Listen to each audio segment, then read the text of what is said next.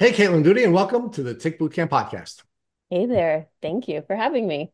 We are really excited to have you. And in addition to being excited to having a really powerful medical professional in Caitlin Doody joining us today, I am also joined by my good friend Claire Dalton, who has actually an announcement to make to our community. Actually, I'm going to make it on our behalf. Claire is starting her own podcast, folks, and I just wanted everybody to know that not only are we bringing folks on to join us as guest co-hosts here at Tick Bootcamp, but we're also hoping to inspire people to start their own podcast so we can have a lot of voices in this podcasting community. And Claire has shared with us that she's taking us up and she is starting her own podcast. So, Claire, thank you for joining me today, and thank you for starting your own podcast venture. Yeah, thanks so much for having me on. I'm super excited and thanks for giving me an opportunity to practice interviewing because I definitely need that. If you guys are interested in checking out my podcast, it's called The Clarity Podcast, and you can find me on any major podcasting site. Thank you, Claire. So, Caitlin Doody, talk to us about your background. My background. So I always love the question of like, where are you from? That's a really common background question, right? And it always stumps me because I I just say I was born in Ohio. I grew up in Virginia. I went to high school in New Hampshire. Then I went to college in Connecticut, then college in New York, and now I live in Connecticut. So that's where I'm from. Yeah, and of course, part of the reason why people want to know where you're from is because they want to get a sense of, how likely is it that you're going to come in contact with ticks, right? Because, everybody, no matter where they are going to come in contact with ticks. But those of us on the East Coast, especially all the places you've lived, Oh you're in the yeah. line belt. You aren't going to come in contact with ticks. It's almost like, what a shock. We have somebody like Caitlin, who's lived in all these places, on a Lyme disease podcast. Now, I guess you're not shocked that you're on this podcast, are you? I'm not shocked that I'm on this podcast. No, but I'm thankful to be on this podcast. I have to tell you, I love podcasts. And we love podcasts too. We love all the people who are kind enough to share their journeys with other folks so that they can have a shorter journey. And let's talk a little bit about all these different places that you grew up in, and what was it that you thought you were going to do with your life as a young gal who was growing up in various parts of the Line Belt? So throughout my early childhood through the Lime Belt, I spent a lot of time, outdoors. I played a lot of sports. I particularly was highly involved in dance. So as I went through high school, I was very serious about dancing and danced at like really top tier kind of places. Um, I ended up going to college for ballet before I was a nurse practitioner, which is what I do now. But right before going to college, I had a very large knee injury, which kind of actually was the first time that I was ever interested in healthcare at all. It was my first foray, like through the medical system, interacting with medical doctors, requiring a surgery, going through physical therapy. And I thought to myself as I was, preparing to go to school for dance, I was like, oh, this other thing over here, this physical therapy is pretty cool. So it kind of gave me like my first sidestep into like a little medical interest. But I ended up going off to college. I completed the degree in ballet and that just basically landed me right in nursing school. Well, so isn't it interesting that the elite performance athlete who thought she was going to be a professional dancer or certainly have a career in dance was not consistent with God's plan for her, and she found herself first getting injured and having some experiences with an injury, and then ultimately finding herself back into the medical profession. So, um, why did you resist medicine despite having that calling after your first knee injury? It's an interesting question, and it's one that I have thought about, over the years, and I can't really say that I know why. I think that at 18 years old, I didn't really know what I wanted to do, and I didn't have enough life experience probably to make such a large shift in kind of what I knew myself to be, right? So a lot of my identity at the time was kind of wrapped up in, dancing. So I didn't know what it would look like on the other side, to do something totally different. All right. So talk to us about what the experience was like when you had that knee injury, and what was it that was inspirational about that initially that you ignored and went back to the dance experience? But what was it about that experience that was inspirational for you to, at least at that time, think about a pivot in your career path? Yeah, I mean, I think the injury itself was really shocking, because at 17, I was probably 17 when I got injured, 18 by the end of it when I'm headed to school. But I think that the injury itself was just really shocking. It was probably the first time I realized I wasn't invincible. It was the first time I realized, I have a physical body, right? Like, because when you're young, sometimes you don't realize, that you could break or that something unexpected could happen, right? So, it was just kind of jarring. I don't know if that answers the question. No, it does answer the question. And, Yeah, and it was so you became more aware of your physical body. You became more aware of what trauma was. You became more right. aware of the emotional elements of having an experience like this, right? You were not indestructible, either physically or emotionally. Um, Correct.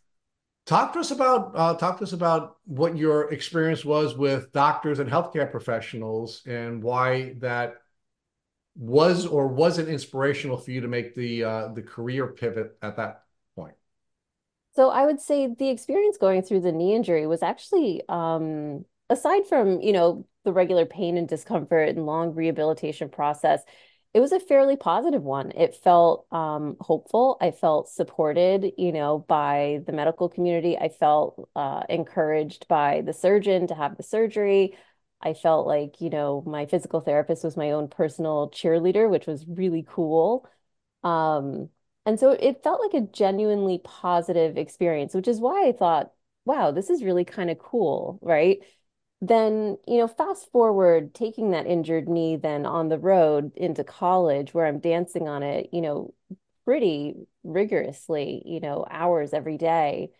And that was difficult, right? So I rehabbed it to a point, but I hadn't, it takes time to really, really recoup to that kind of top performance level.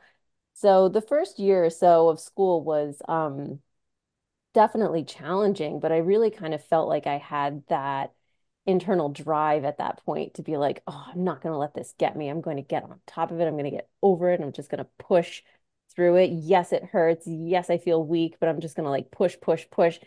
And I did, and I got there, and I felt like I was able to really recuperate to a top performance level.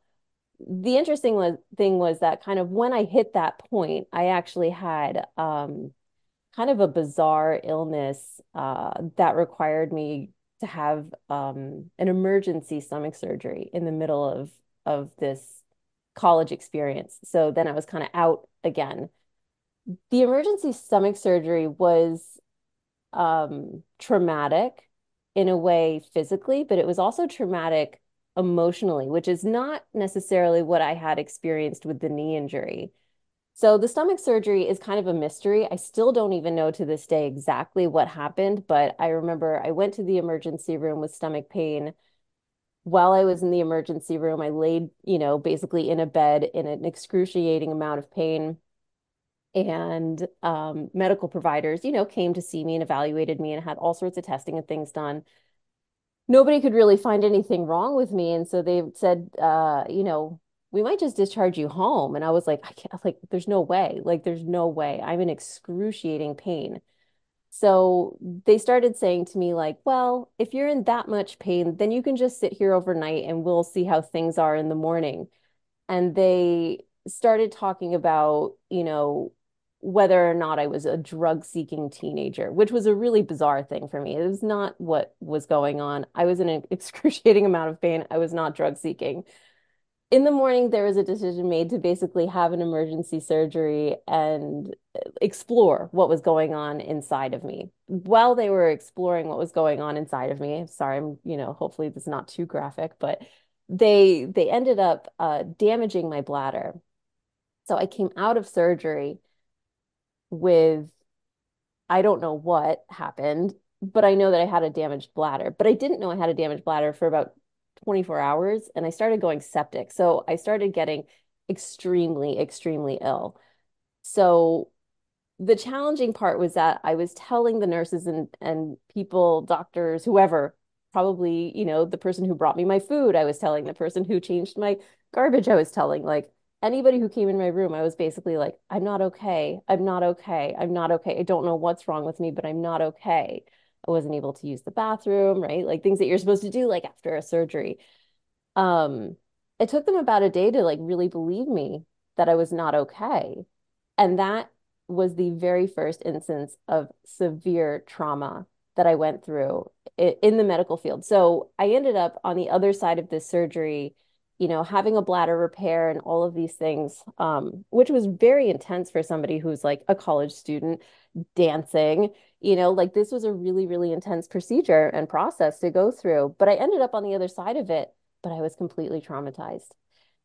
Now, the interesting thing about this trauma is that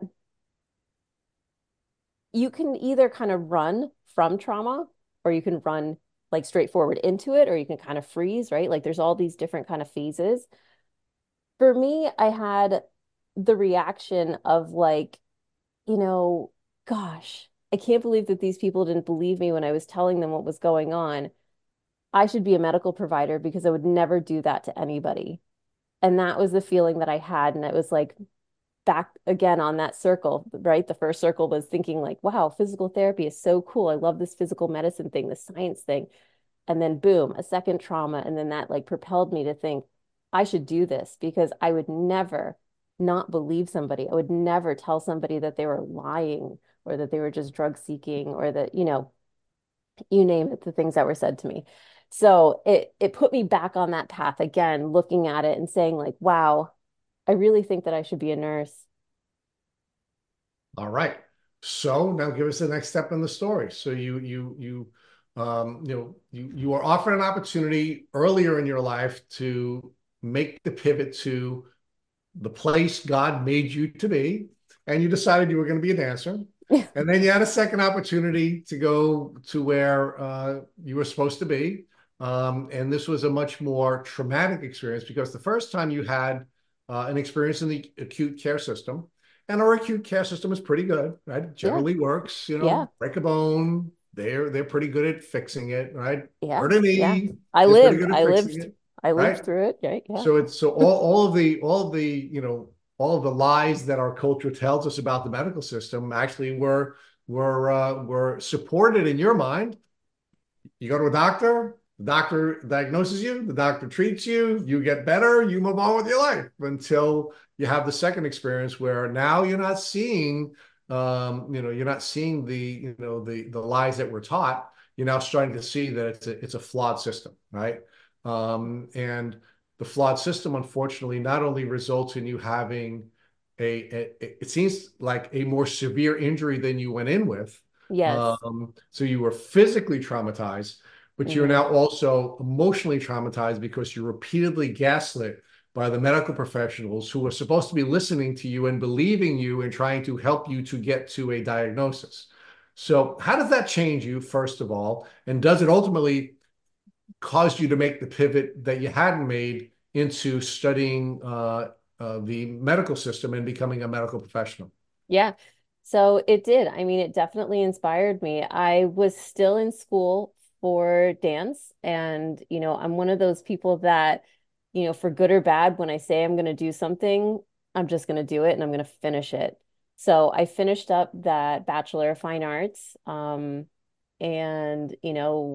got through with that. And then as soon as I was through with that, I was immediately starting to search for what do I do next? And I went back to looking between physical therapy and nursing. And I literally wasn't even sure, right? Because I'm so far removed from like what these things actually are. I wasn't really sure what to choose or which direction to go. So I actually just looked at jobs. I was like, let me just look up jobs and like what are job requirements and how does the job description sound? And I looked at nurses, I looked at nurse practitioners, and I looked at physical therapists. And I read the description for a nurse practitioner and I was like, that's so cool.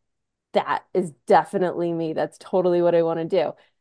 And I was like, oh, but I should be a nurse first. Like I should figure out this nursing thing first before I go become a nurse practitioner. And so that's kind of what launched me back into nursing school. So yeah, the Bachelor of Fine Arts basically just got me to the nursing degree. All right. So you have a bachelor's degree. I'm assuming you're now going to pursue a master's degree in nursing, or were you I did a pursuing a second second bachelor's. bachelor's? It was a second bachelor's in nursing. Yep. So I went to the College of Mount St. Vincent, which is a old time nursing school in the Bronx, which Yep. was very cool. It's a beautiful campus. And they still have nuns there teaching microbiology, and it's very cool. So I went to nursing school there. It was a very good experience. I got to do all of my nursing rotations like in the city hospitals, which is a great way to learn. You'll I'm kind of sure it's see so. you see everything. Just for our national and international listeners, you are in now the Bronx, New York City, the borough that's home of the New York Yankees, and you're now going to nursing school and you're working in inner city hospitals in New York City. Yeah. And while I was in nursing school, I worked as a nursing attendant because I really wanted to get a hands-on feel for working with patients. Even though at the end of the day I was working towards working with patients, I wanted to work with patients right away. So as I went to school, I worked as a nursing attendant at New York Presbyterian Columbia, which is a, top tier hospital in New York City again. Um, and loved it. Loved working with patients, loved, you know, providing care, loved talking with people and visiting with people and, providing them with what I could offer. Um, so graduate nursing school and then move on to working with patients. And I initially started working in a neurology unit. I was really fascinated by the brain, so it was interesting. My thoughts on where I wanted to work as a nurse was really between working in psychology or working in neurology. All right. So let's sort of tie this together at this stage in your journey. So you have this experience where you injure your knee Hmm. as a college student. You have a good experience as a patient. You then have a second experience later on in your career as a student, and you don't have a positive experience, and you're starting to see some of the flaws in the medical system. You now pivot over you're earning your second bachelor's degree in nursing, and you're also working in the field. And are you starting to see some more of the flaws that you didn't realize existed during your first experience? And were you sort of now looking at this from the patient perspective, and do you think that was allowing you to be a better practitioner when you were going through that stage of your learning experience? Yeah, so I think, as a new nurse, I definitely felt the patient experience, right? I understood it from the perspective of being somebody who has sat in a hospital bed, who has been sick, who has been through surgery. Um, and I think that it made me compassionate for my patients. I think that it gave me patience to listen to what they had to say. I think that, I had empathy as well for what they were going through. Um, and it drove me to do the best job that I could every day when I walked in the hospital, right? These are long shifts, 12-hour shifts. I worked overnights as a new grad. It was not easy, right? But I had a lot of motivation to do the best job that I could every single day and to provide, you know, the best care. Seeing the flaws in the system was tricky. As a new nurse working at large university hospitals, you have, kind of top of the line, cutting edge stuff, that you're looking at all the time. So I don't know that I had the depth of knowledge, in terms of what was going on, what I was seeing and experiencing, and I was really in very much of a learning phase at that point. So I don't know that I recognized from a care perspective, the flaws as much in the system at that point. Well, but what about when you were working with other doctors and other nurses and other healthcare professionals? Did you see any of those people treating patients the way you had been treated when you were having the bad experience, where Yeah. either accusing people of seeking drugs or malingering or any of the other things that were done to you when you were gaslit? Yeah, I would say I had seen it. It wasn't rampant, like it wasn't every interaction, right? And a lot of the time when you're working as a nurse, you're not always working, in conjunction with another nurse at bedside, taking care of a patient at the same time, having, those private conversations with multiple providers at the same time. So I don't know that I saw it on a regular basis. Did I ever see it? I would say yes. Did I see it on a regular basis? No. But in the cases where you did see it, because I'd like folks on this podcast to get some insight into this, what do you think was the cause of these folks who were engaging in the behavior that was causing this emotional trauma to the people they were gaslighting? I don't know that there's ever a good reason for a medical provider to talk to a patient or to gaslight them. I don't know that there's anything that you can say is causing that specifically. No, but Caitlin, I think there is, right? I mean, let me Okay, challenge you on this because go ahead. I agree with you. There's never a good reason for it, but it's happening. So, what Right. is going on in the environment, or what's going on in the practitioner's head that's causing them to feel like it's okay to not believe someone they're charged with believing and diagnosing? Is it burnout? Could Is be. it working too many hours? Is it in some cases just a bad day? I mean, what are the circumstances that were coming together with some of your colleagues that you were observing? And I appreciate that it's Yes. not rampant, but if you only have one body, you only have Right. one experience, and if you're the person that just happens to be the one out of 10 times it's happening, it's happened 100% of the time to you, right? And you're having that Absolutely. bad experience. So when you were observing that, what were the circumstances that you think were causing these people to engage in that inappropriate behavior? I think certainly burnout could be one of those things on the list, right? And then there's also the concept of moral injury, right? Healthcare providers suffering from moral injury. I don't know if you're familiar with that. And I'm not an I'm expert not. on moral injury. I can try to sum it up for you best I can that, providers are asked to do a job that they don't feel comfortable with morally. And somebody's probably going to write in and give you a better definition for what moral injury really is. But like, let's say you have 10 nurses that are supposed to be staffed on a unit and only seven show up and they've got to work under protest and they are strapped and they're not going to be able to, whatever, take their breaks, eat food, go to the bathroom, and they're being asked to pass a huge amount of meds and do lots of screenings and things, and they've got to start to make choices like can I get to this patient in time for this med, or how do I justify I've got to be two places at once but I can't. So they start to develop moral injury where they cannot moralistically provide what it is that they need to because of barriers or things, and so it puts them in a bad position personally, right? Where then they've got to go be face front with somebody who's, having the worst day of their life while they're dealing with a moralistic issue themselves. Yeah, I love that.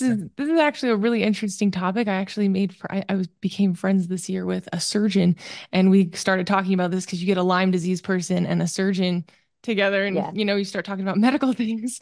Yeah. And I asked him, I was like, "Is your job really hard? How do you emotionally respond to everything that's going on with your job?" And his answer was honestly, we all develop like a really dark sense of humor because we're around suffering 24/7. And because we're around suffering 24/7, we have a really hard time dealing with it and a really hard time coping with it. And so my response to him was, well, just remember the people you're with are probably having the worst day of their lives too. So we need to all be more compassionate, more caring, more empathetic.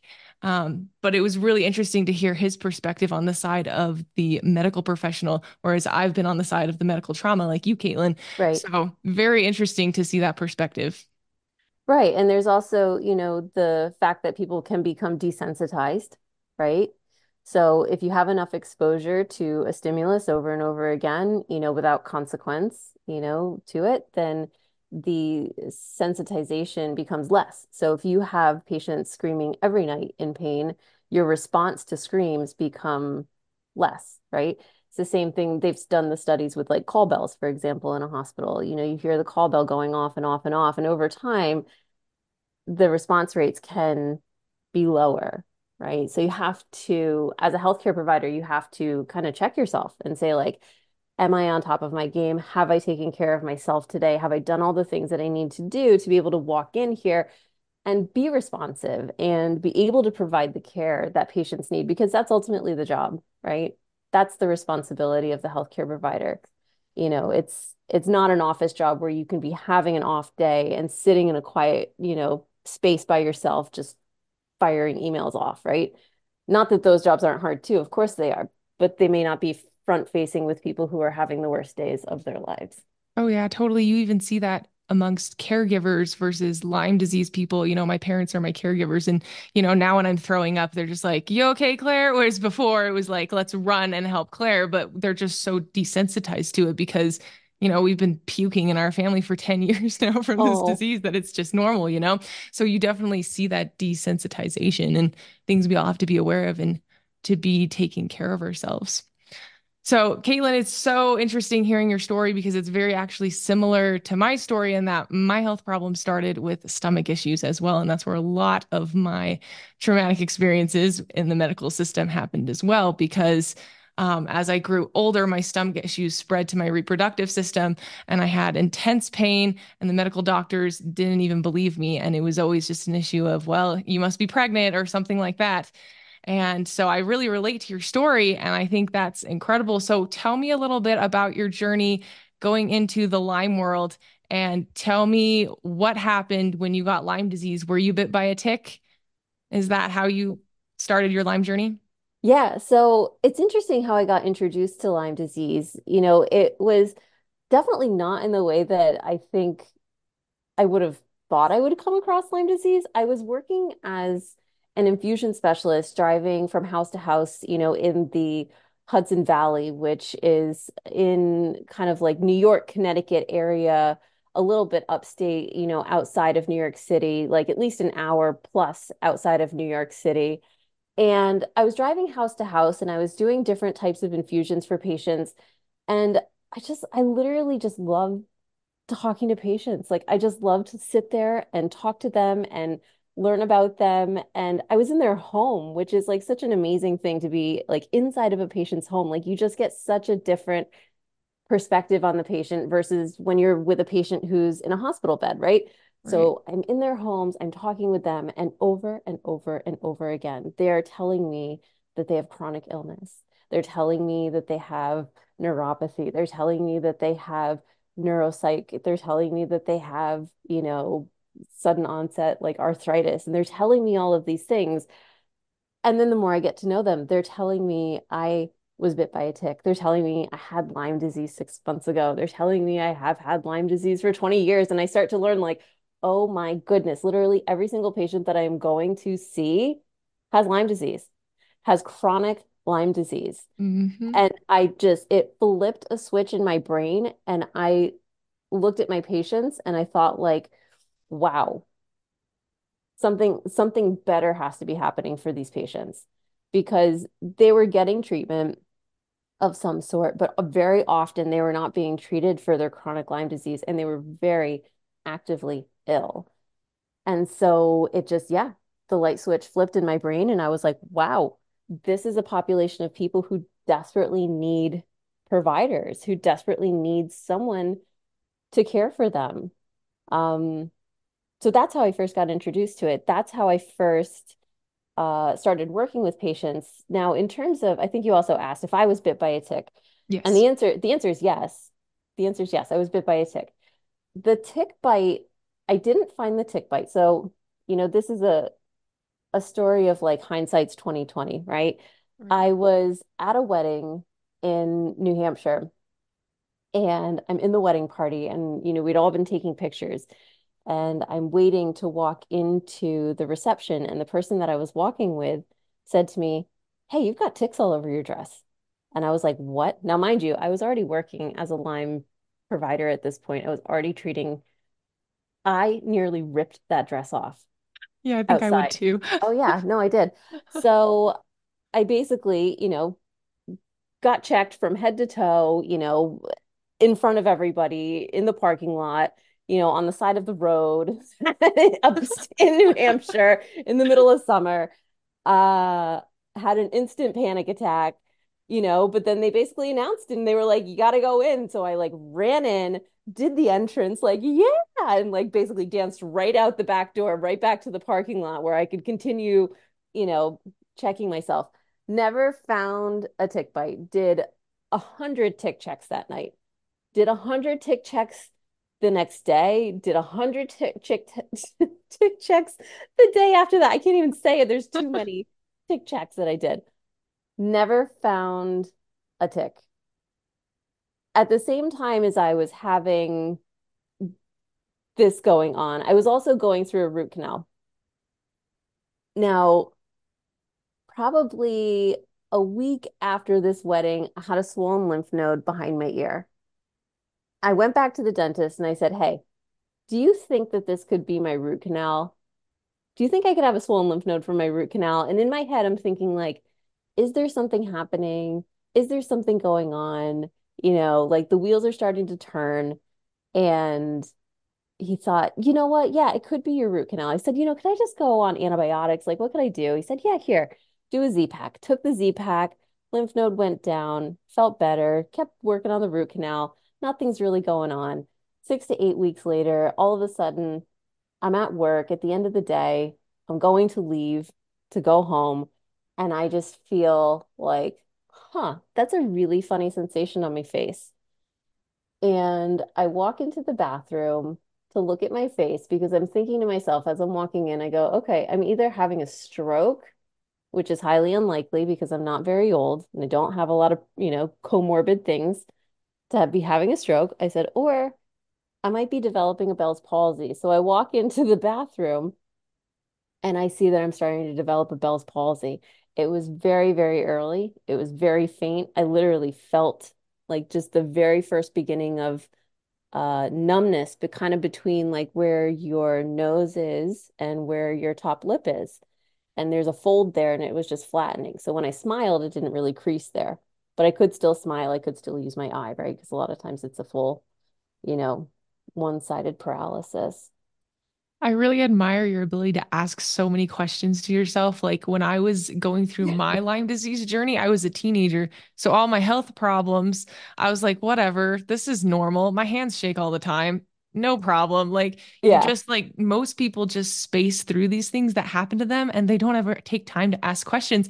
And it sounds like because you caught it early because you asked so many questions and you were so aware of yourself and what was going on. And that's really admirable because that is not something that I did on my Lyme disease journey. So, what next? So, what did you do when you saw the Bell's palsy Yeah. starting? So it's interesting you say that I'm so aware because I think about this story and I think to myself, like, wow, I feel really silly now. Like I had this huge lymph node. I had been covered in ticks. Like, why did I not just treat then? Right? Like, and I Right. think about that and I kind of kick myself sometimes and I think like, why didn't you just treat? Like you know enough to know like these were the warning signs. You already had warning signs of Lyme disease, then, but the warning signs were very vague, right? Like kind of like you Mhm. said, you're kind of blowing through some things that are like maybe not so in your face. So now that it was in my face because it was on my face and my face was flattening out on the one side, I, I did what everybody does. I went into patient mode because I stopped asking questions and I went, oh my God, I have Lyme disease. This is a Bell's palsy. I ran straight to my primary care office. Okay. When I get to my primary care office, I basically just walked in and said, you have to see me right now. I'm having a Bell's palsy. Like this needs to be dealt with immediately. I walk in to see my primary care and he looks at me and he looks at my face and he's like looking at me and he says, huh, I, it just kind of looks like you had a Restylane injection on one side. Spray some saline in that nostril and you'll be fine. I left there and I have to tell you, I was like, well, I guess this is it. I guess I just have to treat myself. Nobody's gonna treat me. Like, that's it. Like, kind of like throw the gloves down, like it's on now, right? So I started treating myself immediately. I knew what it was.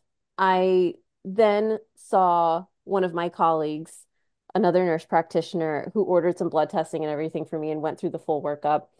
And I did. I had a CDC positive, IgG, early disseminated, positive for Lyme. I know that that was new because I had done, being a Lyme provider, every once in a while I would test myself for Lyme. And I never ever had a band, not even a single band on a Western blot. And I'm talking like this was just a quest test. Like this was just quick because I just wanted to do what was fast. Like let me just do a fast Western blot, right? Mhm. And yeah, it was CDC positive. That was it. So it was game on. It was time to treat. It was time to get serious about, basically taking care of it. So, would you say that's early? I think a lot of people might say that that's early, right?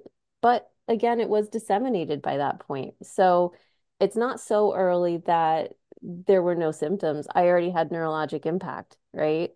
Mhm. Um, so that was something to kind of think about. So in that moment, when I got that CDC positive test, it literally struck panic into me.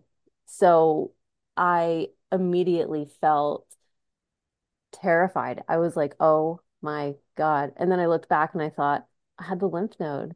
I had like a couple days where I felt a little funky. I felt better after the Zithromax. Lymph node went down, but then I felt a little funky again. Why didn't I do something about that? Like I should have known better, right? And I felt really silly for a long time. And there was a long time where patients would ask me, like, did you ever have Lyme? Have you had Lyme disease? And I would just be like, oh, yeah. But like, I wouldn't want to tell anybody what had happened because I was like, oh my gosh, I can't believe I missed it. But it can be easy to miss, right? Yeah. It is so admirable that you caught it actually. Like it's not silly. Like after everything I've been through, I think it's so admirable because there is a problem in society where people are denying that they're sick because they want to fit in with the culture. And if you're sick, very few people want to be around you. That's just kind of how it goes. So people deny and they deny and they deny and they don't get the help they need and they don't get the help they need because that'll make them different. It won't make people like them. At least I see this a lot in my culture and I'm in Yeah. Utah, so it's probably very different in other states. But across the board, I see people not wanting to be around people who are sick. And so we just deny. But you're like, I know what's happening and I'm going to get right on it. And that is so admirable because healthcare should be preventing sickness, Right. not, dealing with it when it's so bad that we're dying. So I think that's incredible. So tell us a little bit about some of the things that you did to treat your Lyme. Yeah, so I used so I'm an allopathic provider, by training, right? So I used antibiotics, I did what everybody, not everybody, I did what a lot of people do. I started with doxycycline, right? Very Mhm. basic, it's like Lyme 101, Right. doxycycline is often the first stop. So, I think I did a month of doxycycline. I threw Zithromax in there with it as well. So I did the two together. Um, and I also took oregano, like the liposomal formula of oregano. And I also took another herbal called monolaurin. So I took, combination of herbs and antibiotics. And I probably did that for at least a month. Now, to me, I knew that I was not going to just stop at treatment there. So here's the really interesting thing. After that month, I felt better. So here's the scary thing. I felt better than I had in like 10 years. So then I was like, oh no, this is whacked out because I've had something for probably a very long time and I had some very mild symptoms that now I've treated and it wasn't maybe necessarily this case of Lyme, but there was something going on that I had chronically. I don't know what it was. So when I treated, I didn't feel 100%. I felt 110%. And I was like, oh boy, now I've really got to dig in here and find out, what's going on. I did more testing of things. I didn't find anything else specific, But I went on and continued to treat because I knew that in my experience and in patients that I see, relapsing just after that first 4 weeks or so, could be fairly high.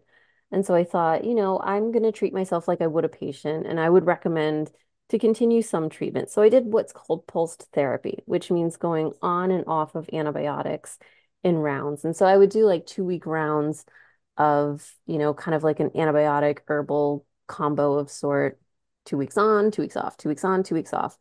I was looking for things like Herxheimer type reactions, while I was on. And then, so Herxheimer would be like a worsening of symptoms before they get better, hopefully when I would get off. So then when I would come off, I would say, like, okay, where's my baseline now? So I used things like, doxycycline. I tried tetracycline. I did fluconazole, um, and then herbs, including like oregano and monolaurin, Japanese knotweed. Trying to remember what else. Cryptoleptus. I saw a naturopath during this journey as well, which was hugely helpful working with a naturopath. So I probably did a good 6 to 8 rounds of antibiotics. And then after the antibiotics, I probably maintained herbal treatment for maybe another 6 to 8 months. Um, and that got me most of the way there. That got me most of the way there. Did you So find that you had a lot of Herxheimer reactions, or what were your Herxheimers? Because you caught it early. What were they like? Did you even have any? I didn't. Well, it's hard to say. So like I had a very bizarre reaction to tetracycline. And I don't know if that was technically a Herxheimer type reaction. I saw an allergist. I thought maybe it was a type of allergy, but basically I would take tetracycline and get fevers. Mm, And I took it 3 times and the fevers kept coming sooner and sooner and sooner. Like, I mean, 102 fever, like really disgusto, like, hmm. you're like a wet rag in the bed type fever. Sure. So, um, so I don't know if that was a Herxheimer type reaction. I didn't revisit it. I didn't try to treat through it because I found that there were other things that were working for me and I was feeling well. So sometimes you have to make a choice with treatment, right? Like, do you push yourself so hard through treatment just to find out just because, or do you say, you know what, there's other things that are working for me right now and that's okay too, right? Right. There's Yep. no there's no 100% right or wrong. Um, but there's a series of choices that you can make, right? Oh, yeah. I think a lot of us Lyme patients learn that exact lesson. Every Yeah. single one of us at some point, we have to learn it. So I want to ask you questions about trauma, about medical trauma, and Mm, what part did that play in this journey? Because you talked about how you had medical trauma when you had your yeah. stomach issues and your surgery. So tell me about what part that played in this journey and if your medical trauma was affecting everything you were going through while you were dealing with Lyme disease. Yeah. It's a good question. And I would say I definitely was affected by my medical trauma. So trauma is one of those things that um, can just stay with you, right? So the first knee trauma kind of primed the pump, right? In a way where I developed, probably a new neural pathway for the body and brain to kind of just get on track and say, like, boom, there you are. Here's your trauma, right? Then I have that second stomach surgery, and it was like, yep, we know that pathway. Here's your trauma again. And then I get that positive, Lyme test and knowing what I know and working with the patients that I work with, I was like, boom, here I am. Trauma again. Like that's it. And I I had that like strike of panic, when I got that Lyme test, but I don't know that I initially recognized that I was really kind of like manifesting a lot of trauma type responses in my body, like physically in my body, right? Through my Lyme journey. But when I got to the end of treatment, and I told you I was feeling like 110%, it was like all of a sudden, I was kind of like this fatiguey type person a lot of the time. And it was like, oh my God, I don't have fatigue anymore. That's so weird. Like, even to the point where my husband was like, who are you? Like, I've known you for so long, and like all of a sudden you're not the tired one anymore. Like, this is weird. You know, like things changed in my life, like really. So, um, I got to the end of treatment and I really struggled with, and I think that some patients do struggle with this too, right? Like, I really struggled with, am I as good as I'm going to be? Am I going to relapse? Am I okay? Like, how do I know that I'm okay? Like, the more I think about this, the dizzier I get. Like, I feel like a little shaky, like, around these thoughts, and I feel anxious about it. So that was like my trauma kind of manifesting itself with like this just kind of quasi not feeling great type of thing, right? So I definitely physically was manifesting some trauma. Now, I ended up finding a therapist, and I recommend therapists all the time. I think therapy can be very, very helpful in a lot of cases. So I myself found a therapist. And I said, I got to get to work on this trauma because I went in basically saying, like, look, I feel like a little physically uncomfortable and I can't tell, like, is this a Lyme symptom or is this trauma? Like, or is this, at first I thought it was just anxiety, right? I was like, okay, like I have anxiety. Okay, who doesn't, right? No big deal. Deal with the anxiety, go see a therapist, right? So I start working with this therapist and I'm realizing, pretty intensely that this is my medical trauma. So I start digging back through and making the connections like, wow, I've been primed for many, many years and a long, long time now to be traumatized, right? So I started doing EMDR. I don't know if you know what that is. Yeah, why don't you explain to our audience what EMDR is so Oh they know? boy. Okay, hopefully I do a good job. So EMDR is a type of therapy. So it's eye movement desensitization and repurposing. You can do it with your eyes. You can also do it using bilateral or unilateral sounds that alternate. You can do it using tapping. So, if you're a person who can't track side to side quickly, you can do it with headphones. You can do it with physical tactile touch as well. What you do during EMDR is you usually bring up the traumatic event and you start to kind of unpack, these memories, and then you process them or think about them while doing this, you know, side to side movement with the eyes or the sound or the tapping, right? And what that basically does is it reduces the kind of like the way that I think about it is, or the way that it worked for me, I guess I should say, is that it reduced the bite of these trauma events. So, like my traumatic events used to be very vivid. I used to not be able to talk about them without crying or like clamming up or feeling anxious over them.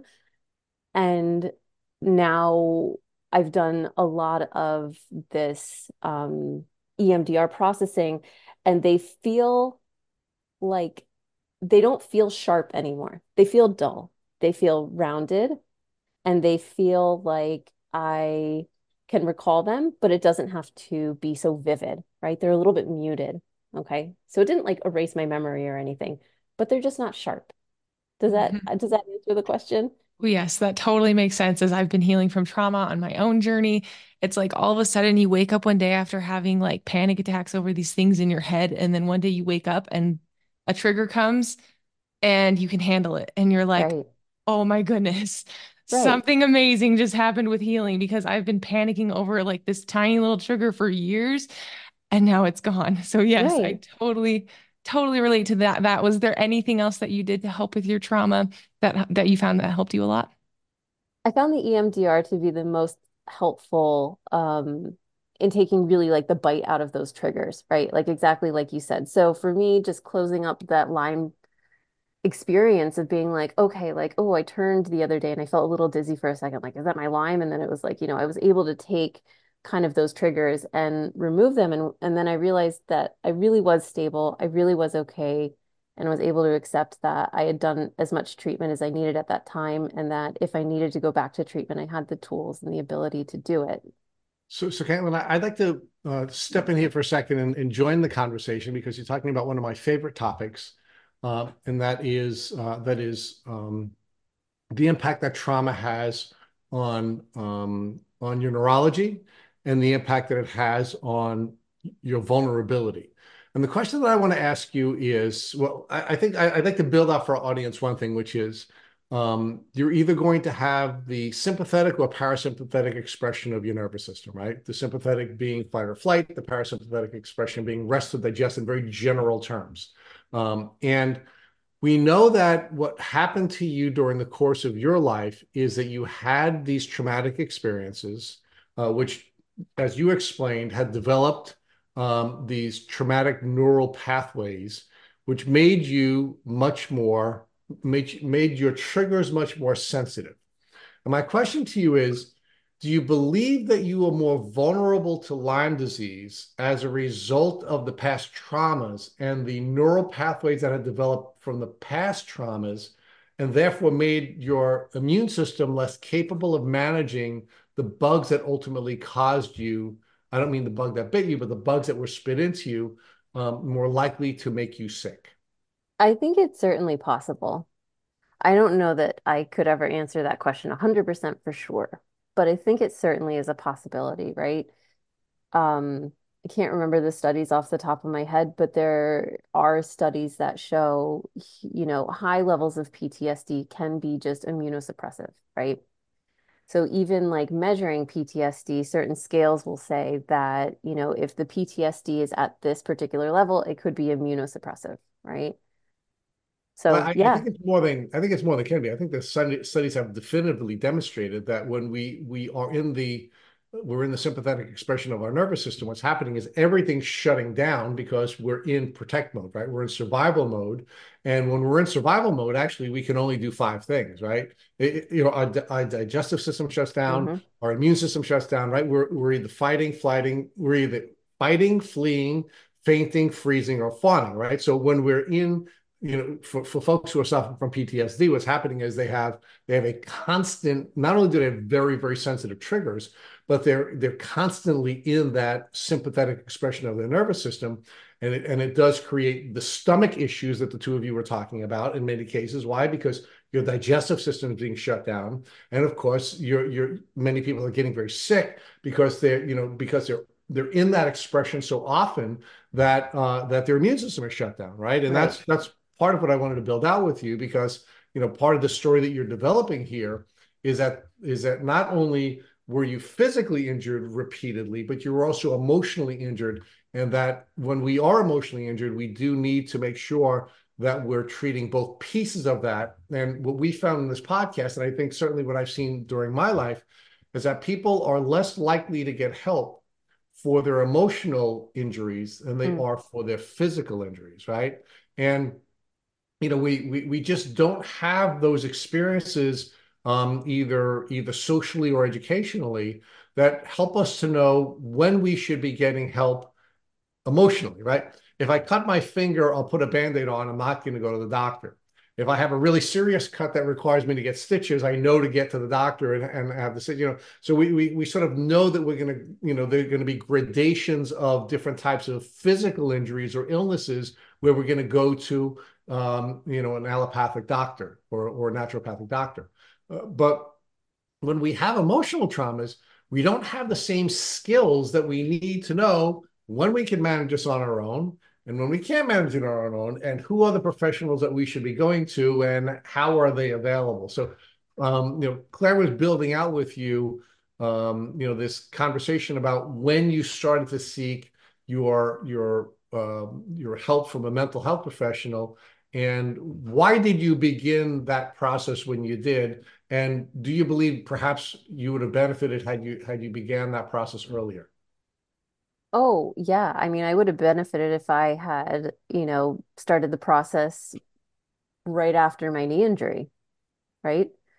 That would have hugely benefited me, in giving me tools and things to work on, with the original trauma, right? So there was just one thing I wanted to just clarify in terms of what you had said, right? So you said that you're reading the research and saying that the trauma causes immune suppression or not. I think I just wanted to clarify in that I was saying that it could cause, right? So it's not always going to cause. So not every person who has a traumatic event Oh yeah. necessarily will be immune compromised. Well, did I say that? Because if I said that, I didn't mean to say that. Oh, okay. What I was Or maybe I arguing heard it wrong. is, Yeah. yeah, what I was arguing was that when you're in the sympathetic expression of your nervous system, it's immunosuppressive, not the trauma, Mm, because one person may suffer trauma and may get through it very easily, right. and it may not be triggering for them. Another person may have a different experience, right? And Correct. a lot of that's going to be driven by their neural pathways that they develop through the first 25 years of their lives, where so much of who we are neurologically is built out, based on a brain that is designed primarily to keep us safe, right? Right.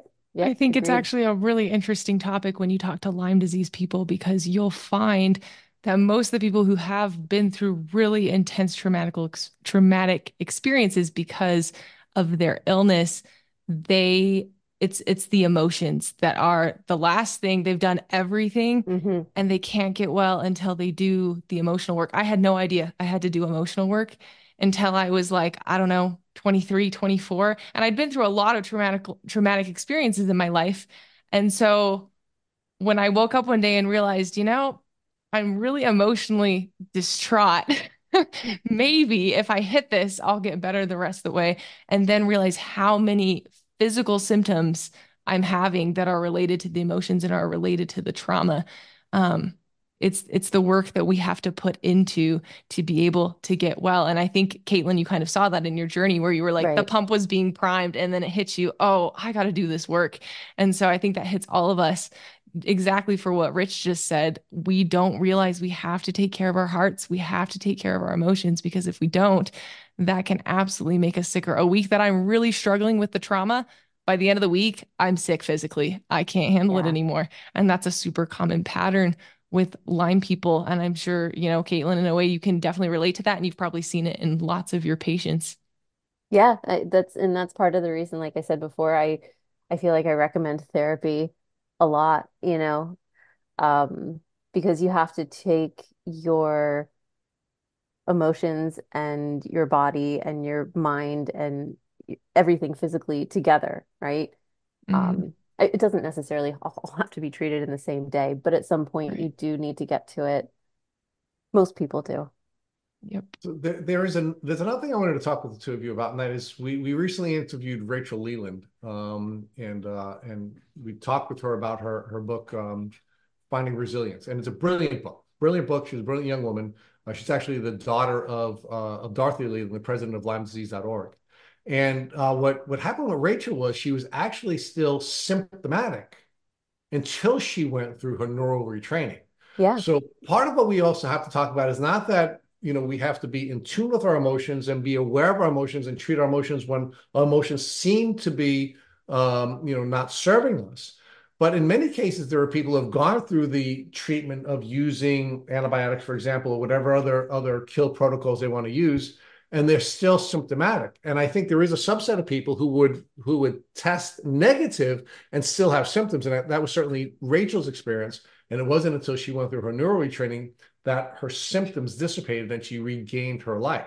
So, Yeah. it's not just that you're not feeling well. You could still have the same exact symptoms you had before you treated because your neurological system is continuing to respond to the traumatic experience with the same exact symptoms. Right. And that's exactly what was happening to me at the very end was I had like a handful of things and I just thought to myself, I've really hit this pretty good. Am I going to keep going in this direction to try to treat this thing, or is this really like a trauma response? And getting in with a therapist, figuring out that a lot of this was very much a trauma response, I was able to kind of close that gap and finish off the treatment.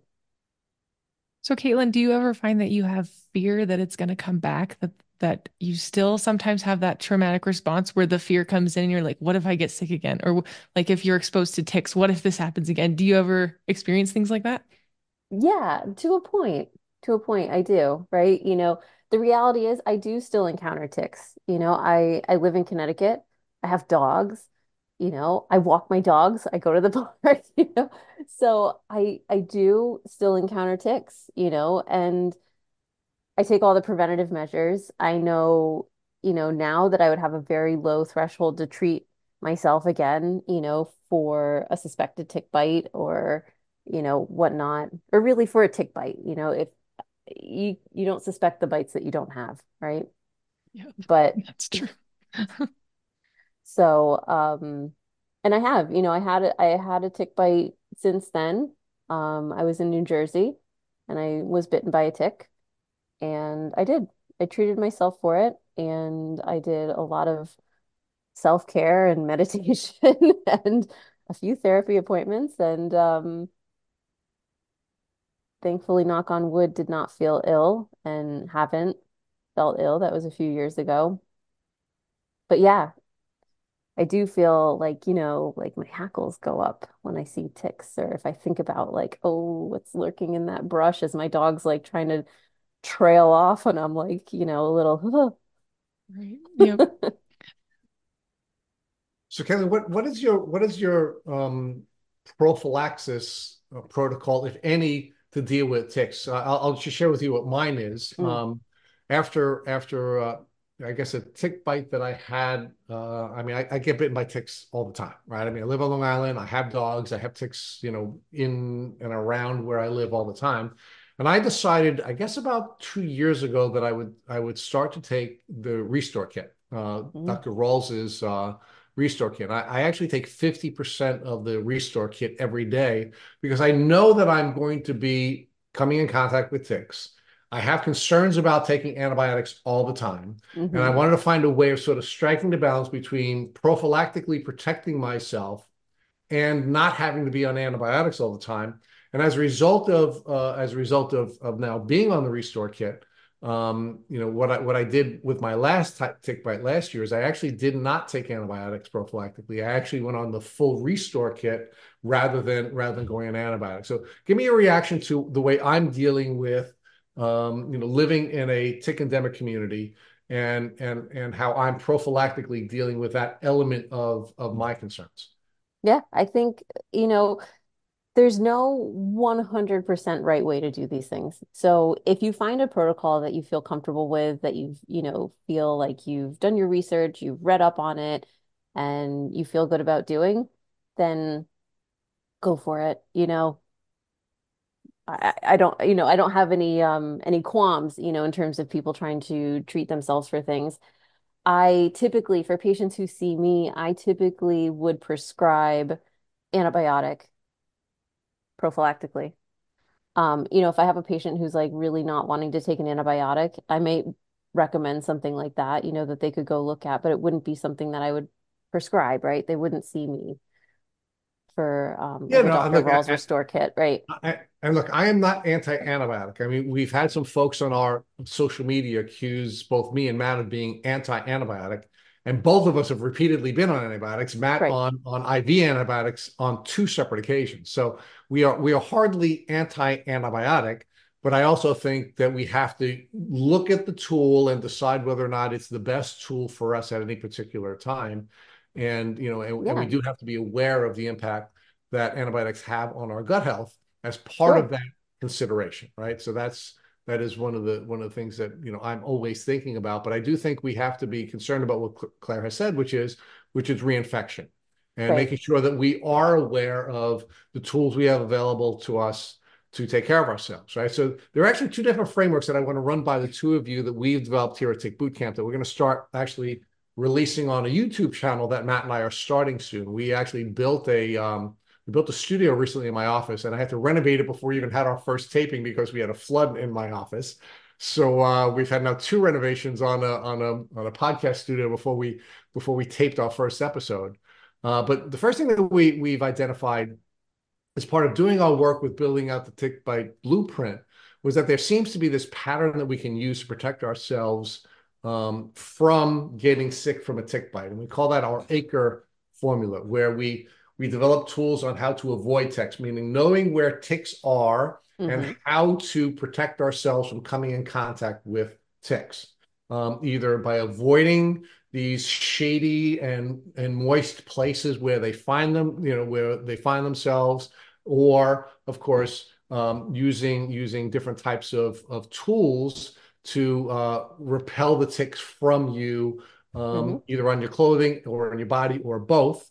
And we call that the avoid part of our protocol. Then, of course, there's the checking, right? And regularly checking. And one of the things that I do here as a resident of Long Island is I check myself every day, at least twice a day, in the morning before I get dressed, and then at night before I go to bed. And we have a very specific protocol on how to check.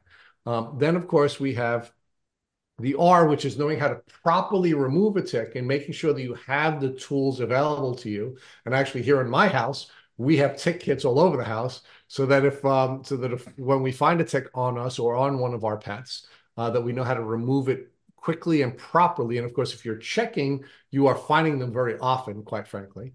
And Hmm. then, of course, there's the early intervention phase of our protocol, which is what are you going to do to treat the area where you're bitten, and what are you going to do to treat your body to support your immune system, whether using antibiotics or other tools after you get bitten. So, Caitlin, I'd like your reaction first as a tick bite professional. What do you think about the Acre formula? I love it. I love it.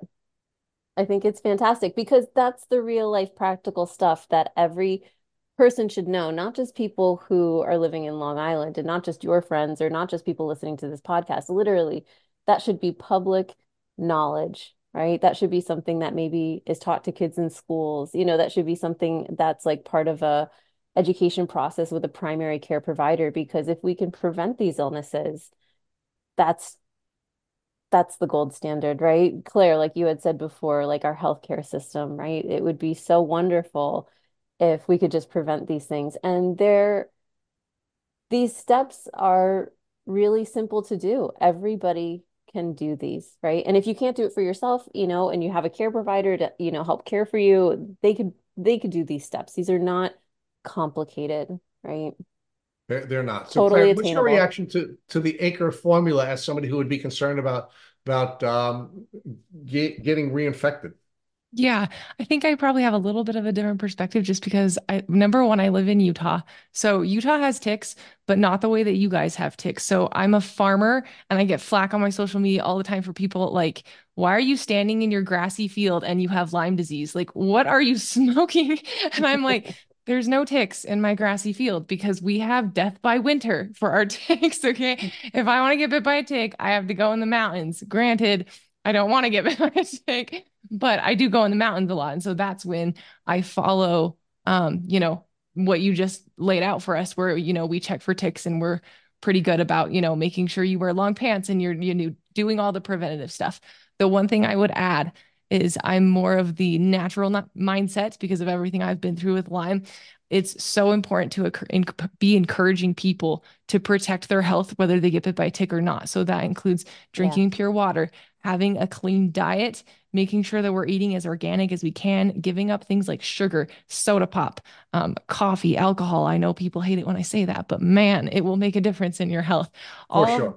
yeah, all of the preventative stuff of just taking care of our bodies, getting enough sleep, especially the young people in this world. They don't understand that, yes, you do have to sleep or you're going to get sick.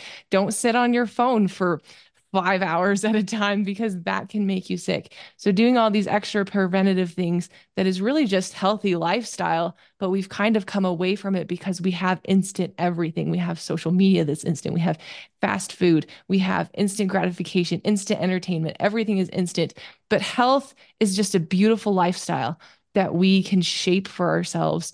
And as we choose to align ourselves with healthy lifestyle, we will stay healthy and there will be less and less need to go to the doctors and, need for the medications and the antibiotics. So I would just add to what you were saying with all the preventative stuff, healthy lifestyle is crucial to staying well. Whether you get bit by a tick or not, I was never bit by a tick and I lost my life for so many years. So be healthy, live healthy. That's huge preventative care that everyone needs to be aware of nowadays. Amen. I love that, and I couldn't agree more. But unfortunately, our society is becoming less and less healthy, getting less and less sleep, getting less and less Hmm. exercise, getting fatter and fatter and fatter. And, I think you're right. Our immune system is more likely to be able to manage these microbes if we are engaging in a healthy lifestyle. And I hope you can get that billboard out there, Claire, and get everybody to, eat better food, get more sleep, and get more exercise, because they certainly would be in a better place. But I have another framework that I want to discuss with the two of you. Another part of what Matt and I are going to be developing on our YouTube channel, and that's going to be our PARM formula. We're constantly looking for patterns, and then trying to turn the patterns to frameworks and ultimately formulas, right? Because we want to make it easier for people to get through this journey. And you two are so smart. I want to get your reaction to another formula, which is our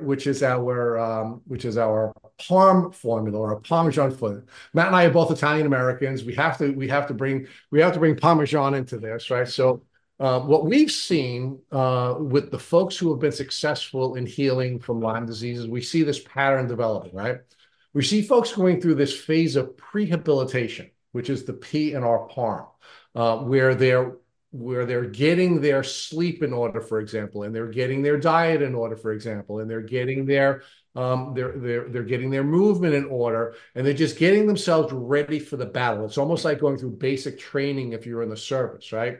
And then after the prehabilitation phase, they go through the assist phase. We don't like the word kill. We call it assist. We're assisting our immune system because it's ultimately your immune system that's going to win the battle. But sometimes we have to support our immune system by reducing the microbe load. And there are a number of different tools that people use to reduce the microbe load. So we call that the A phase of our. Then we have our R, which is our rehabilitation phase of this. Where you're now rebuilding the body that has been in many ways broken down by either the bugs that were in your system, or the way you treated the bugs that were in your system, right?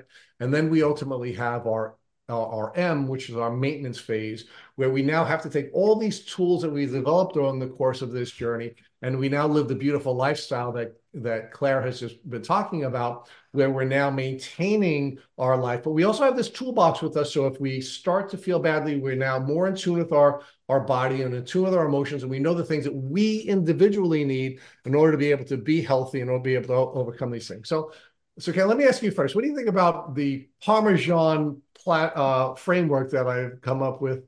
And do you think that's consistent with what you've seen people use successfully on their healing journey? I think so. Run me through each letter again, like a quick P is prehabilitation. rehabilitation. Okay. A is assist, or what most would call the kill phase, where you're Yep, you're got you're it. using tools to reduce the microbes in your body. Yep, Uh, R is rehabilitate. Well, you're going through this phase of rehabilitation. And I do yep, want to talk to you about physical and emotional rehabilitation. yep. And then M is the maintenance phase. So we don't either relapse or have a backslide. And of course, part of maintenance is also making sure that you're using smart techniques so that you're not getting reinfected. So we're concerned about both reinfection, which our Acre formula should help you with, Right. or with having a relapse because you may be backsliding and engaging in maybe unhealthy behaviors that, some people might be able to engage in, but going out and getting all liquored up, for example, is really not a wise thing for someone to do if they had been on a Lyme disease journey. So it's prehabilitation, assist, rehabilitation, and then maintenance. So is there a reason why you would prehabilitate before assisting? Or Yeah, is there so is so that what where the tick bite comes in? I guess you I'm don't just, know what we're seeing is that, when you're going through this kill phase, it's really rough on your body, right? And mm-hmm, and you really need to get yourself ready for this battle. The assist phase of the kill phase is really the battle, right? right. And what we've seen is too many people get to kill and kill too aggressively, and that in many cases that makes them sicker. We actually interviewed one really well, actually two people that really come to mind. One woman was one of the Lyme disease leaders in France, and she got very, very sick because she killed too early and too quickly. She was like, let me get this over with, and and no pain, no gain, and got very, very sick because she killed too aggressively and too soon. And we had another one of our guests, and again, another one of our favorite people, who actually became wheelchair bound, Mm. not because of the disease itself, but because of the way he aggressively or too aggressively. And this is a guy who was like a Division I Uber athlete who went from that phase to killing too aggressively and ultimately becoming wheelchair bound. So we just think that it's, like if you're going to go into a battle and killing these bugs is a battle, you want to get yourself ready for that. And some of that is make your detox pathways open. Some of that is making sure that you're having the proper, and movement is one of the ways you do that. Making sure that you're not putting things into your body that are not going to be supporting you and not supporting this kill phase. Finding out whether or not you want to make sure that you're not living in a moldy environment, and maybe testing your metals, so heavy metals, to make sure you don't have these other immunosuppressive things that are going on, and sort of clearing that out before you now start to kill. And then of course there's that sleep piece, right? To make sure that there are a lot of things that are happening with sleeping and resting, but part of what we know you need to be able to do is you need to have the neural drainage that takes place when you sleep, and it doesn't take place unless you are sleeping, right? So getting all those pieces in place before you go into this battle, where you're now going to start to take some of these, whether they be antibiotics or other tools that are going to be very difficult on your body if you don't have all of these other pathways ready to go. So, sorry, I'm gonna just jump in Please. quick with, okay. So the only thought that I have on this is that this sounds like, and correct me if I'm wrong, but it sounds like this is targeted towards the population who have more of kind of a chronic profile, For sure. right? Not necessarily targeted to acute stages Absolutely. or other tick bite things that could be acute, like Ehrlichia, anaplasmosis, Rocky Mountain spotted fever, because those you wouldn't want to wait to I, treat. I yeah, I should help you with one thing, right? We don't believe Lyme disease is an acute disease here at Tick Boot Camp. We believe that Lyme disease is a polymicrobial, multisystemic, chronic infectious disease. That Okay, if you have a chronic presentation of some of these other tick diseases, then you may have borreliosis or anaplasmosis, or and those acute diseases really should not be brought into the Lyme disease conversation, because you're right, they should be treated right away, and it's likely the best treatment should be antibiotics, right? That's different than what we define as Lyme disease. And with the got it. 400 or so people that we've worked with, we think one of the biggest problems that we have in the Lyme disease community is we have a definitional problem, right? And for example, one of the things Okay. that Alan McDonald argued on our podcast, and we've had him on a couple of times. We love Dr. McDonald. Is he said we should be divorced from the term Lyme disease, because it has so many definitions. It doesn't have a definition, right? Mm, And one of the things we had observed since we had that conversation with Dr. McDonald is everybody seems to have their own definition of Lyme disease. CDC has their definition. Rawls has his definition. Horowitz has his definition. Everybody's got their own right. definitions, right? And I've had Tick doctors boot camp wave has their their finger at definition. me and say, Richard, Lyme disease is an infection caused by Borrelia burgdorferi. And I was like, no, it isn't. No, it's not. Well, that's the CDC definition. I don't care. It's not what it is. So we've had these debates, right? So we've decided here at Tick Boot Camp is we're going to take control of definition. And definition is a polymicrobial, multisystemic, chronic infectious disease. If you're not chronically ill, you don't have Lyme disease in our view, right? So Oh, I should have clarified that first. So yes, our okay. PARM formula is designed to assist people who are being failed by the medical system when they're chronically ill. We have a great acute care system. And one of the things that I really enjoyed about your story so far, Caitlin, is that you're the perfect example of an acute care system working really well for you and a chronic care system really failing you, right? Big time. And Yeah. that's and when you were talking about the term that you was it moral conflict, or what was the term that you give me with the pre-burnout phase, where Oh, moral injury. yeah, the moral injury, right? I mean, of course, people in the medical community are morally injured. Why? Because the insurance system only allows you to spend 15 minutes with somebody who's really sick. How can that Terrible. work, right? So It doesn't. But you all have a heart for caring for people. You become medical professionals because you want to help people, and you don't have enough time to do it, even though if you had more time, you could, right? And Right. so, I know I'm going off on a rant here, but so let me bring it back to our parm here. Yes, the short answer to your question is yes. We only define Lyme disease as a chronic condition, and we believe parm is a framework that may work for folks when trying to get through this chronic disease. Makes So more your sense reaction, now. Kate.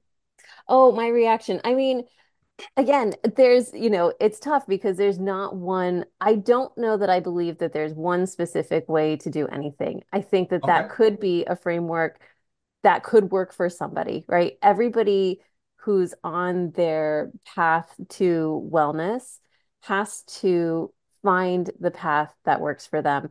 And the tough thing about being a chronic patient is that you may try things over and over and over again, and it may or may not work, right? So some people say trial and error. I think it's like trial and collect information. So it's like trial and inform, right? You have to start somewhere. That could be a place for someone to start. So if they are chronically ill at this point, they're past that acute stage, um, and they want to start with a rest and rehabilitation and reset to kind of like clear the decks of other things, then, that could be a good place to start. Okay. I'm So not Claire, what's mad your at it. reaction to our POM formula? I love it. I think it's fantastic. Um, so Lyme disease is a war, it's a battle. So when you are going into battle, you have to have your battle tactics. So I think you outline the battle tactics really beautifully. And it's not that each of these steps is going to look the same for each of us, but it's that these are like the hardcore steps we need to follow. I wish I would have known this when my mom got sick and when I got sick. So first you have the prehabilitation. Okay, you don't go into a war stripped naked with no weapons. That's just not how you go into a war, right? You got to put your armor on and you got to take up your weapons of war. So this is what your prehabilitation is. So I've worked with a lot, not worked with, just so everyone knows, I'm not a doctor here. I'm just a person that talks to lots of sick people and I love it. So I've talked to lots of sick people and a lot of them will get on really heavy duty herbs or really heavy duty treatment. And it makes them so sick that they're going to die from treatment before they even get better from the treatment. And so what I tell them is you got to get your detox channels open. You got to make sure you're going to the bathroom. You got to make sure you're eating organic. You got to make sure that you're getting enough sleep. All those things that I just talked about, you got to start your prehabilitation or you're not going to be ready. I take about 4 dropperfuls full of cryptolepsis for twice a day for 3 days every single month. And that's really, really intense. Like most Lyme people would be like, Claire, how do you do it? Okay. Because I worked like for years and years and years to get to the point where I could take that much cryptolepsis. I would never recommend that to someone who's just beginning their Lyme journey because it would straight up kill them. Like that would be so difficult on somebody. So you got to get all of your detox channels open. You got to be ready to go into war. Okay. Then your assist is perfect because just like you said, that's your killing phase. So you got to kill the bacteria. But then I would also add to that that you have to do detox protocols. You have to cleanse and detox. Nobody told me and my mom that when we first got sick. So we went on this intense kill protocol, and I'm pretty sure it almost killed us because we had no idea that we had to be detoxing and that you could do things to cleanse your liver or to cleanse your kidneys. We had no idea. And so your assist, it needs to be twofold kill and detox because if you don't detox, you're going to be herxing. It's going to be intense and you're going to have a really hard time. And then your rehabilitate, obviously it's the same things. You got to take all the things that you lost and you have to gain them in. So something I lost was muscle mass. And I realized I had to get outside and I had to move my body. We have a phrase in my family. It's your duty to move your booty. Okay. Get up and move your body because you have to rehabilitate. You have to gain everything that you lost. And with Lyme, you're going to lose everything. Okay. You're going to lose your physical ability. You're going to lose friends. You're going to lose family. You're going to lose emotional things that you should be having that you're not having. You're going to lose so much. So you have to rehabilitate all those things. Get back out there, get your body moving, find good friends, find people who love you, tell yourself you're beautiful when you wake up in the morning. You have to do all those things to get better from this really awful thing that you've been through. So that's the rehabilitate. And then the maintenance, where obviously you can't just quit. You can't do all these things. Oh, I'm better. And then you quit. because then you'll get sick again. And by your definition, Rich, you'll totally get sick again if you don't maintain. And I also just want to encourage anybody who is following this model that if you go down again, it's okay. That's like normal, I feel like. Like Lyme disease is like a dumpster fire and a dumpster fire. Like you never know what's going to happen. And so as you're going through this, it's not going to be a step one, two, three, four. I'm complete. It's great. You're going to have ups, you're going to have downs. It's not linear. It's going to be a mess. Life is a mess. It's supposed to be a mess. That's how we learn. That's how we grow. I love this and I think it's fantastic. It's going to help a lot of people, Rich. But let me give you another thing to think about, right? Because within each of these steps of the framework, and it is going to look different for every single person, right? There has to be flexibility where you're learning about what your body needs and you're learning about what your brain or emotions need, right?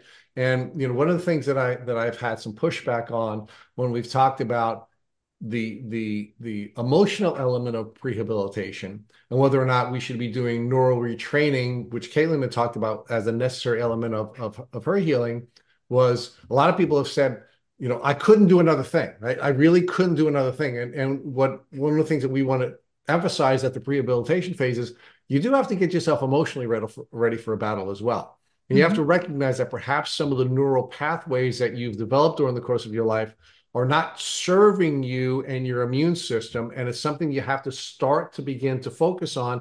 And at the very least, we'd urge you to, find a mental health practitioner to help you to work on some of these issues preliminarily and help you to get through this battle and help you to help deal with your emotions. And again, there are some tools that, that folks are thinking about in this phase with working with therapists, working with hypnotists, working, maybe even dealing with some of the early protocols. But then at the rehab phase, Claire, you have to go through a neural retraining, right? Your Yep. neural pathways have been altered by the experience, the traumatic experience of being sick, the traumatic experience of being gaslit, the traumatic experience of working in a medical system that's not designed for chronic illness, and bugs in your brain reorganizing your neural pathways. I mean, you have this whole combination of things that are happening. And Caitlin, I think, really beautifully discussed this. She had to use neural retraining in order to become symptom free, right? So, Caitlin, give me your reaction to the emotional element or the neurological and brain elements of rehabilitation and rehabilitation. So prehabilitation, is interesting because, I don't know, it depends where everybody is. Everybody's on a different For sure. like part of their journey when they're coming to this, right? Like when they come to this podcast, when they find your parm, when they find, or they decide like this is the way that I'm going to treat, this is going to be my path, these are my steps. So it's very hard to kind of speak to it in a black and white way, right? Because the pre-habilitation will look differently for everybody. If Absolutely. you have been sick for 6 months and you've done no antibiotics, only herbal treatments, and you're 90% better, your pre-habilitation may look different than, someone who was born with congenital Lyme and has never known wellness. And, I don't know, like, Absolutely. and it's not to judge them in any direction, right? Like these are Judgment non-directional free. things. Yeah. This is the judgment free zone, right? When Okay. you had asked before whether or not you could share too much, not on this podcast. You cannot Okay. overshare on this podcast. Okay. So I think that they're both important, from the mental aspect, right? Because it is a process. And as you go through, if you do something like a PARM step, right, then you would prehab. And then as you go through a treating phase and then you have to rehab, um, you will be a different person than you were before, right? Every experience through these journeys will change you in some way. I love Um, that. Not all bad, some are good. I have patients that, find themselves for the first time in their lives going through Lyme treatment. They're forced in a way, to confront things, or I find patients that, reach like just a different level of um, well-being and peace in their life, healing from things that they didn't even know that they needed to, because this process can really put you in front of things that you didn't know that you needed to face. So talk to us about that because we're gonna start winding down the podcast now, Caitlin. Mm. Talk to us about how your personal journey has been transformational for you. How did you learn about what your gifts and talents were? How did you learn about your purpose? And how are you feeling fulfilled by pursuing your life as a Lyme practitioner in a way that you would not have been fulfilled had you not gone first on this journey of becoming a trained medical professional and ultimately specializing in the Lyme arena? So many things to say. There's so many things to share. Please say them It's a all. it's a great question. I hope I could answer all of them. So, okay. I almost want you to repeat the question because I had like 1,000 thoughts come through my head and then So they all fell I'll break it out. down into two pieces. I Okay. want you to share with us. You began to foreshadow this question where you said a lot of your patients Mm, have learned about themselves and learned about who they are and learned about their talents by going through the Lyme journey. got it. So Okay. I want to know about what you learned about you, right? Because this Got it. whole journey that you've been sharing with us is one where you were understanding that you are a healer, that God made you to be a healer.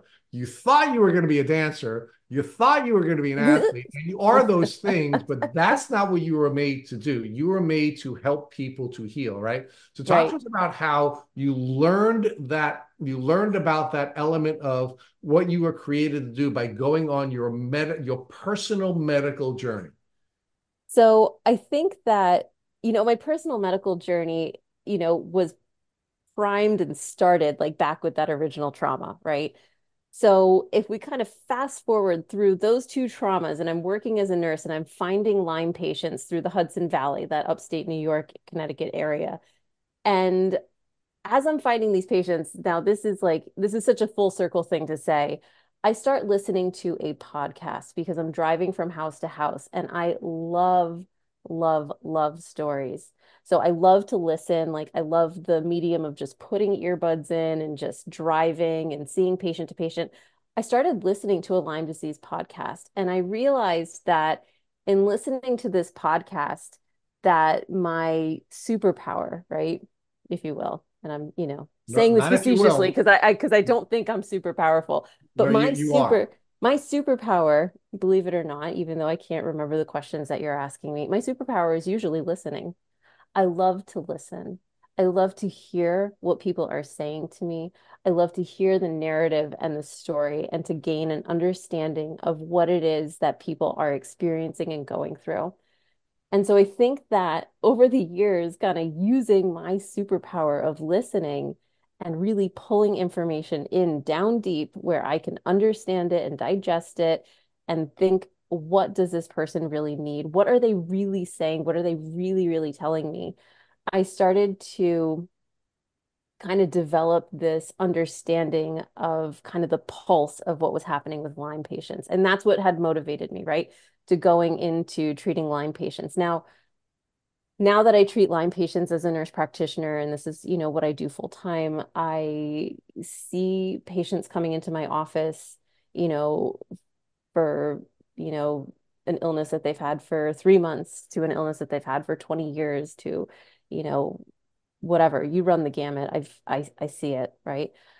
There are common themes, right? Like you had talked about in some of the development of this podcast, right? Like there are common themes that you see. And one of the common themes was the experiences that people are going through with navigating the healthcare system, with having challenges and difficulties with families and friends and coworkers and loved ones, and having difficulty, trusting their bodies, that their bodies were betraying them and, so there's all these common themes. So long story short, I think to myself, okay, and now I'm working with a population that I feel deeply passionate about helping, and I'm doing this job as a nurse practitioner, which I feel deeply passionate about doing.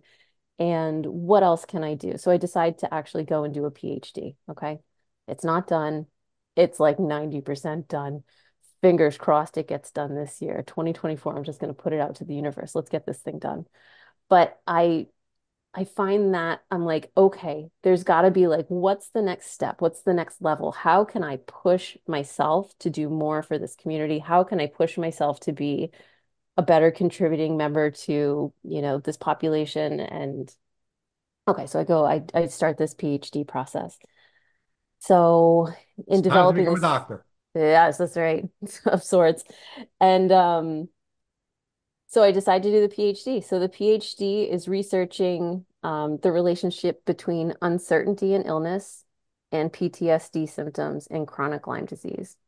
And it will, once I finish the PhD, it will be published. I have to tell you that the data collection is done. The analysis is done. I'm just in the throes of writing it and having advisors pass it through, hopefully. 2024, here we come. But yeah, so it's, I hope to be able to continue to contribute to literature. I hope to be able to continue to do research.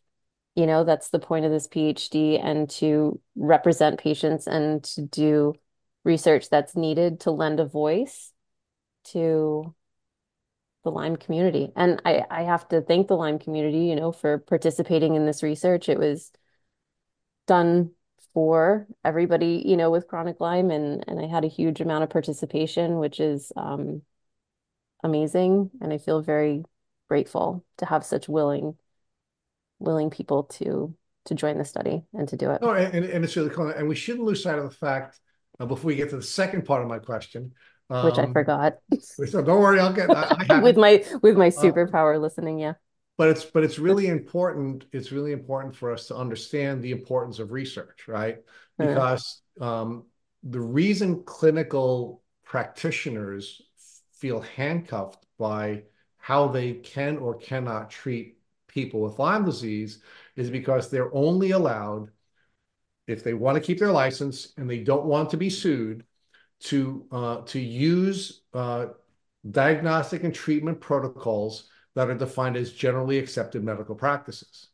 And generally accepted medical practices are defined by the research findings of researchers. And unfortunately, for too long, doctors were either afraid to treat Lyme disease patients, or they were limited in the way they were treating Lyme disease patients because they didn't have research to support their clinical diagnostic and treatment instincts.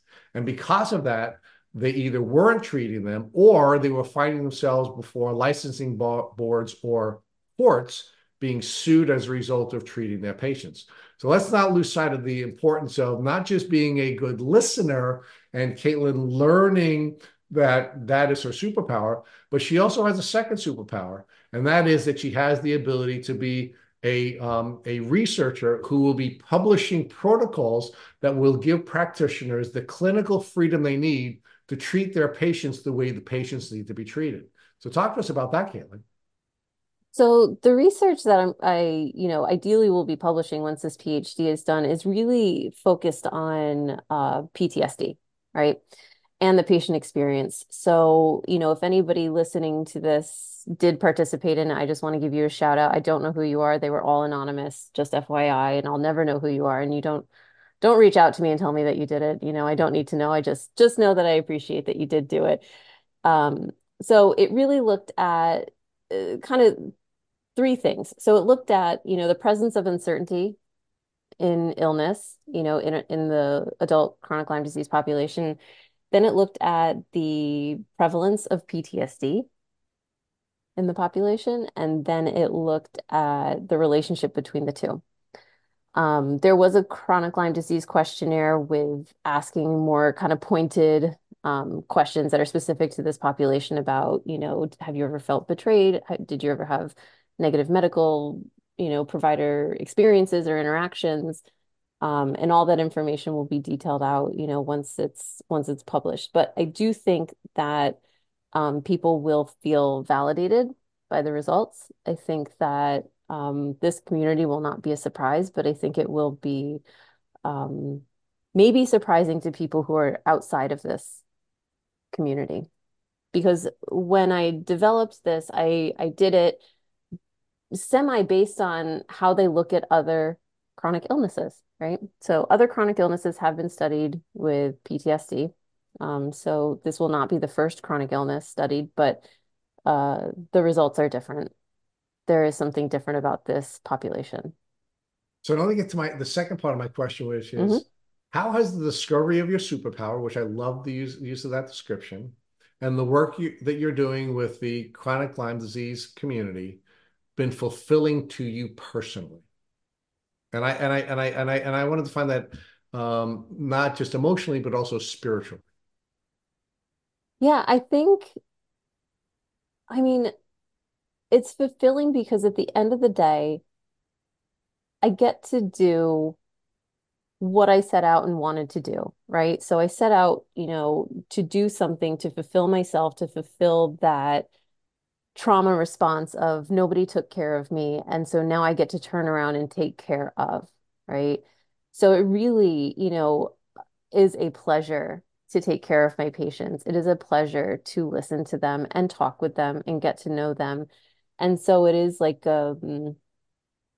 it's almost like a little selfish in a way, in that I get to do the thing that fills me up, right? While providing care. And of course, what always fills us up, Caitlin, is what God created us to do, right? If we do what we've been created to do, it fills us up, right? And in general terms, one of our basic human needs is to serve. But even more importantly, it's to serve within the context of what we've been created to do, right? That is what our identity is. That's how we define our purpose, and ultimately, that's what's going to fulfill us, right? And I think what's been so beautiful about this story is now coming to full circle and winding down here is that although there was things that were happening in your life that at the time seemed to be terrible things, like suffering a leg injury or going through a surgical procedure or losing your dream of becoming a professional dancer. As it turns out, none of those things were bad. They were all good, and they were important foundational elements of building, not only just directing you to where you were supposed to be, but building you into the superhero that you become and allow you to do things that no one else in the world can do.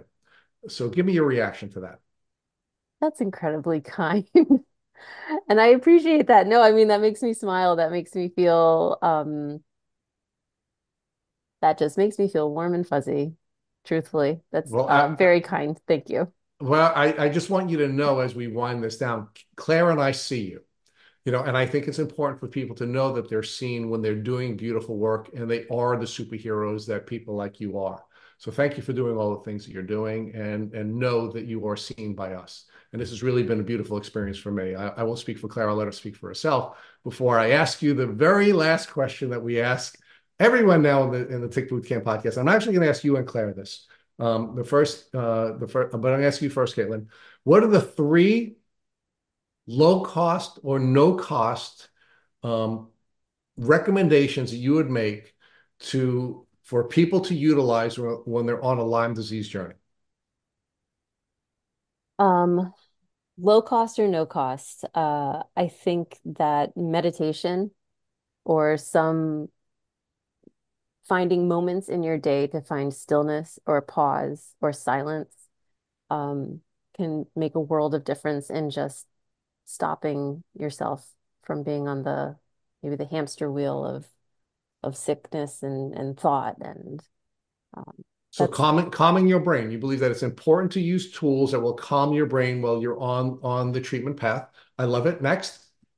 um find your social supports, whether that's within your family or a coworker or a fellow friend who also has a chronic illness or some sort of online or social media or local support group. Find your supports.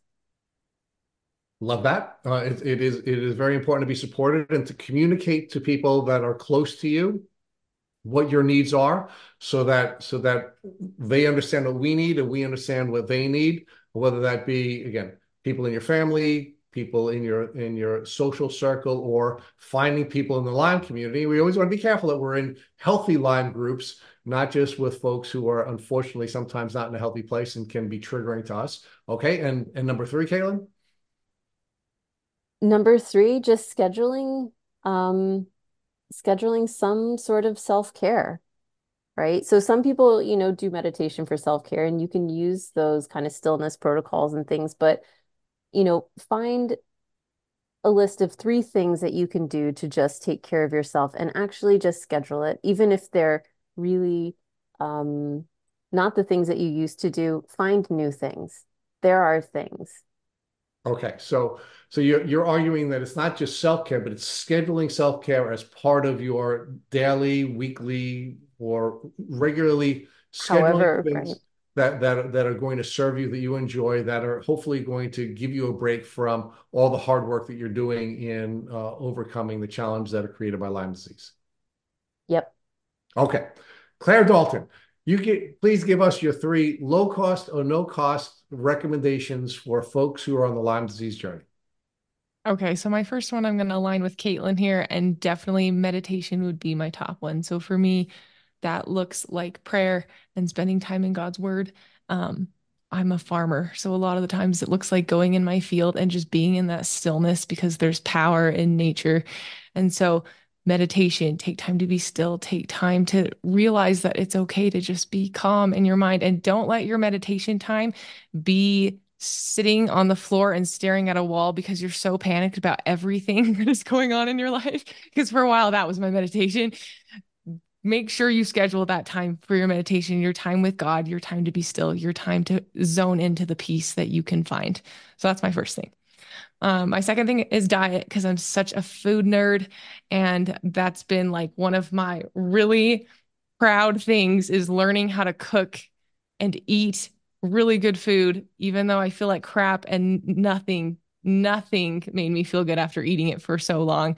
So get on a diet where you feel good when you're eating again, and you're eating healthy so that your body can function. Those nutrients are so crucial. People always kind of poke at me when I eat because they're like, Claire, you act like eating is like the best thing in the world. Like, because I lost that and now I have it back. So eat healthy so you can get it back.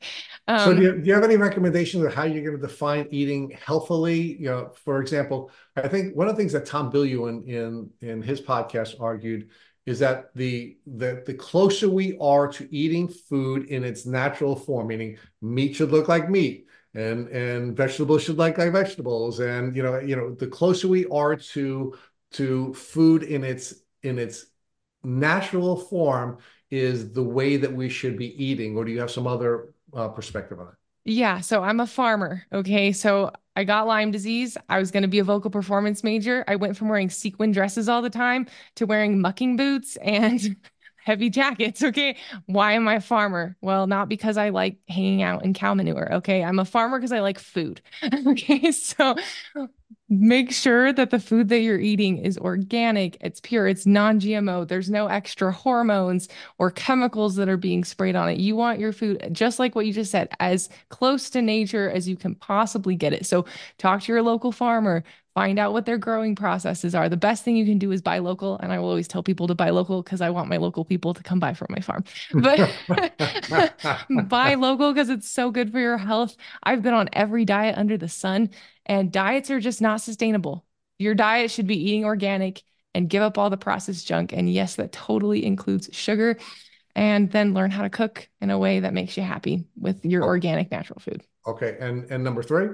Number three is make sure you take time to laugh and surround yourself with people that make you laugh, because I think that's something I lost along my journey. And the more that I realize that I'm surrounding myself with people who are healthful and happy and joyful, and they're people that are healthy for me, we laugh a lot. Those are the people that are good for me. So make sure you're laughing. Laughter is the best medicine. So Yeah, those are and my top three. and that's it's an interesting perspective. I mean, we've learned that on this podcast from several folks that there are behaviors that we can engage in that are immunosuppressive, but there are behaviors you can engage in that are immunosupportive or immuno enhancing. And actually, laughter actually does enhance your immune system, right? And one thing that Ali Hilfiger shared with us when she was on this podcast was one of the most important things she did on her healing journey is she found movies and particular actresses that she found to be funny,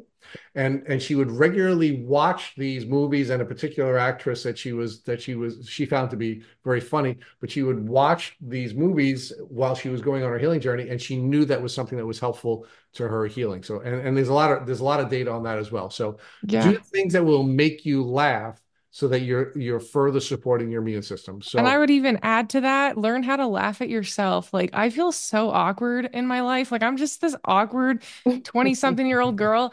And then I realized that I can either be awkward or I can be absolutely hilarious. And they look exactly the same, but it's just how I'm looking at it. So learn how to laugh at Perspective. yourself because we're all awkward, especially in Lyme disease. Life is awkward and it's uncomfortable. So just learn how to laugh at yourself. You'll be so much happier, even through all this hell that we go through that is Lyme disease. well, I love that. So I can't thank you enough, soon to be Dr. Caitlin Doody, for sharing this really powerful podcast with us and your really powerful journey. And I thank you for all the great work you're doing for the folks in the community. And Claire Dalton, love you as always. Thank you for co-hosting with me. You're so much better than Matt. I can't even count the ways.